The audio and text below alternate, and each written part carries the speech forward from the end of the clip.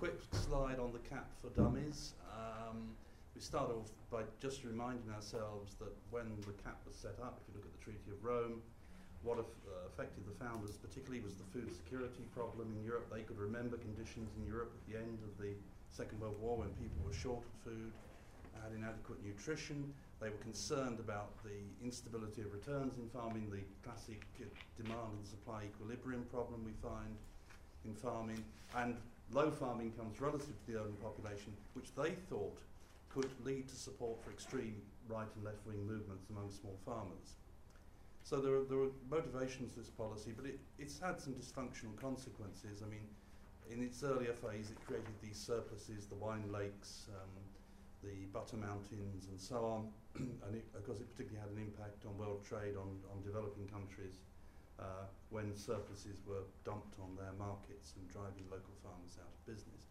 What we saw, of course, from the late 90s, particularly under Commissioner Franz Fischler, was a reorientation, a greater emphasis on multifunctional policy. That's to say, it's not just about maximising agricultural production, it's about various kinds of public goods, of which one is defined as animal welfare. More recently, we've seen a revival of the food security discourse.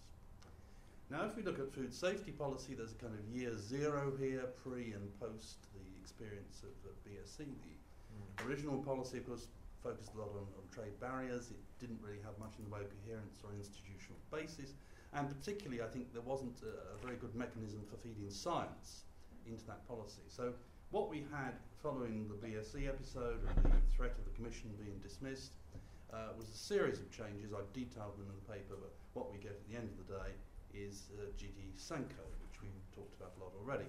The other thing that comes along, and it's Ireland that draws the golden ball out of the drum and gets the Food and Veterinary Office, located in rural Ireland, but it's got quite limited resources, this office. I mean, it's 183 staff, of which 81 are inspectors, so it's got quite a lot of tasks to do in relation to animal health and welfare, but its resources to do this are really quite limited. Now, in the wake of the BSE crisis, everyone was saying, right, we've got to learn from the US, we've got to have something like the Food and Drug Administration in the United States. That's a great success. But there was a certain amount of resistance from the food industry to this. I think commissioners started to think, well, we really have got to go for the low-hanging fruit. We don't want a difficult legislative process. They argued to themselves the real problem was a lack of sufficient scientific expertise. Hence, what you have, of course, is the establishment of an agency, which Palmer gets the prize this time, the European Food Safety Authority. And of course, as we discussed yesterday, this is about risk assessment. It's not about risk management. And the argument was that risk management was a political task. So you'd have the scientists and the experts doing the assessment, and then the management would be a political responsibility. Because the problem with all this is that even if, as we were talking about this morning with Bernard, even if this agency does create additional resources, in a sense it's just one more scientific voice in a debate. It's certainly much less than people originally thought of at the end of the 90s. One thing we've had recently is the EU Animal Health Strategy, originally drawn up in 2007. The action plan came out in 2008. And this year we've had plans announced for a EU animal health law. It's a policy which is not just designed to prevent disease outbreaks, but to ensure high standards of animal welfare. And of course this relates particularly to the clause in Lisbon, which is concerned with animal welfare. And of course this concept of One Health, which is put forward by the Commission, reflects an interaction between human and animal health, and in particular a concern about zoonotic diseases. So the key elements of the approach in this strategy, I've had to deal with it very quickly here. Reduce the number of slaughtered animals. I mean, that doesn't give particularly good publicity for the farming industry or the European Union generally. The whole issue of vaccination, as we saw in foot and mouth, is very controversial, and you have to decode what they say in the document, really, and because what they're really saying is that member states may kick up a fuss about this if we try and do too much. They're certainly trying to encourage prevention, And one of the ways to do that is to, in the context of the funding review for the post-2013 CAP, is to have a look at veterinary funding. I mean, the idea really is, I mean, it's not that the EU is going to provide a lot of money for preventive veterinary work. The expectation is that member states and farmers will cough up, and of course we've had this big debate in the UK about cost responsibility and sharing. But I think what it is, and why I'm quite positive about it, but you know, others may be critical, is it's a more proactive approach. And what it links into is a vision of the CAP. The CAP being about Europe's comparative advantage being a high quality, value-added niche production relative to, I mean, obviously there's commodity production as well.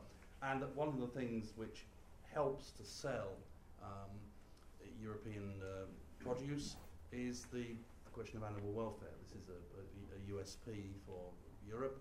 And of course there are other things coming here like animal welfare labelling, which I was working on when I was seconded to DEFRA last year. I try and talk in the paper about the politics of expertise because that's one of the things I've been very interested in. The question of the tensions between epidemiologists and veterinarians in the foot and mouth outbreak, the status of veterinarians who work in the civil service. I mean, I've looked at that both in the UK and Australia. I think one of the concerns in the UK has been they feel they've never enjoyed the status that medical civil servants enjoy, that, you know, the doctors, the chief medical officer, etc. within Department of Health, they have a lot of clout and public profile which they as veterinarians in what is now DEFRA don't have. But generalist civil servants, or at least some people within government, have been concerned that these people are too responsive to the profession, that their real loyalty is to the profession, not to the civil service. So there was a perception that vets were seen as being off message. When I was working in DEFRA, I was working in an integrated team of generalists and vets, and I think it actually worked quite well. And I mean, I could talk a bit more about it if people are interested, but clearly, because there are also state vets who have a very crucial role out in the field at farm level, as well as those who are engaged in policy making. Now, of course, all this comes out of our Governance of Livestock Diseases project. That is an interdisciplinary project. It's we have an epidemiologist, we have a veterinarian, we have a mathematical modeller, we have an economist, we have myself, and we have a lawyer.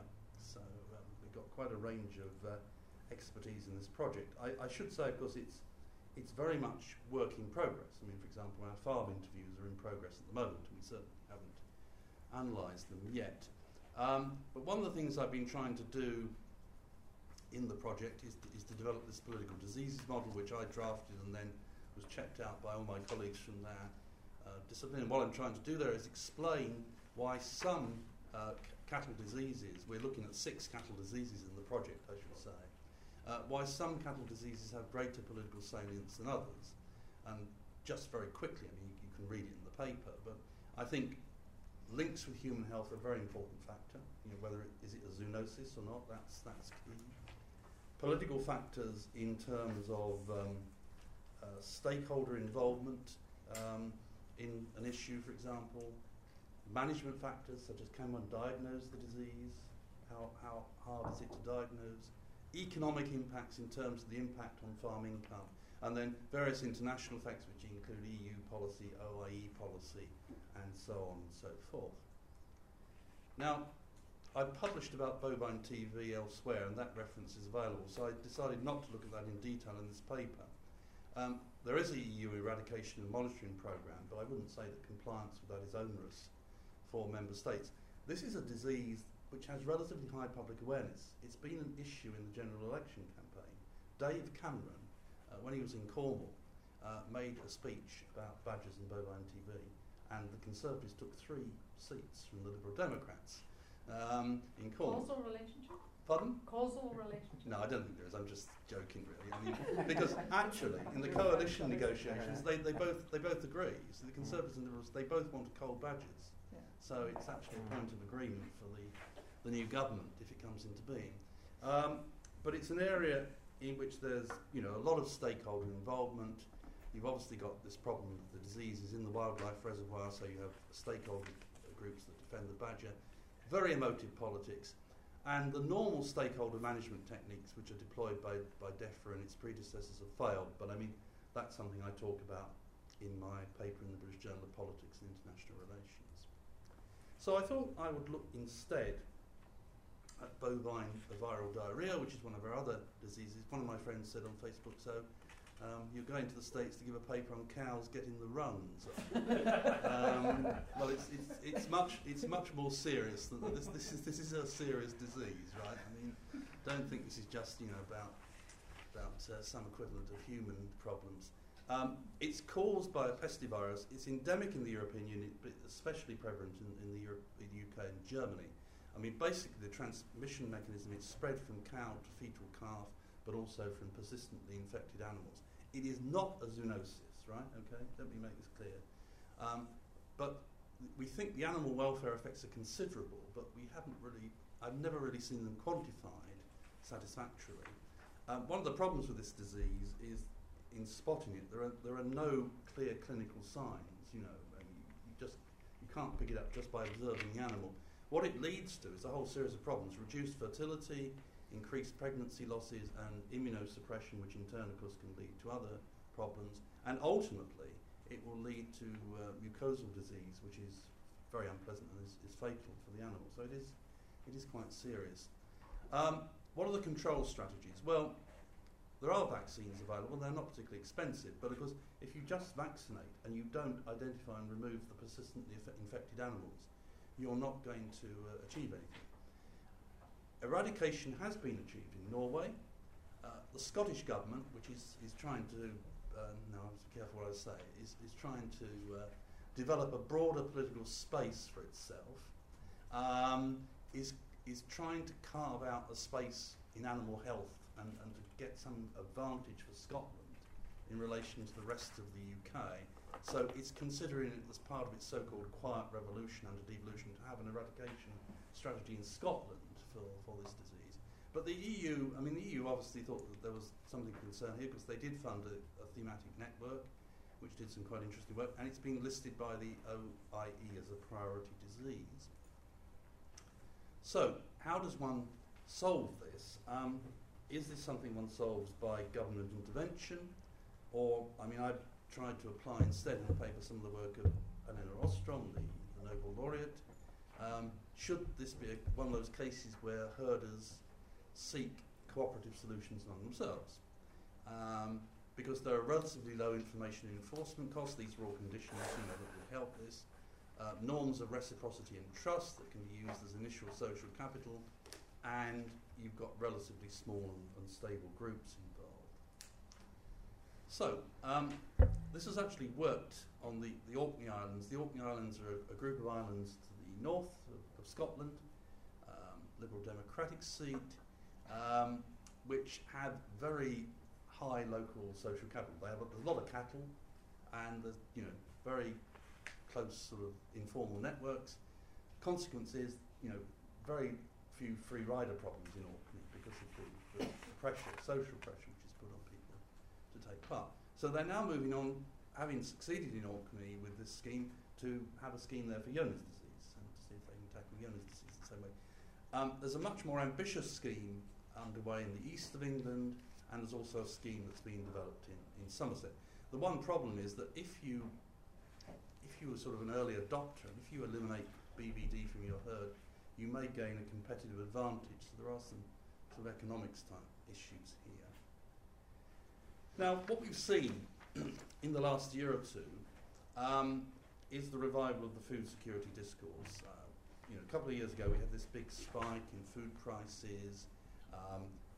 There are long-term concerns because about the possible impact of climate change on food production, particularly in terms of water, increases in demand from emerging countries, land supply not increasing. So, there is a debate going on within Europe.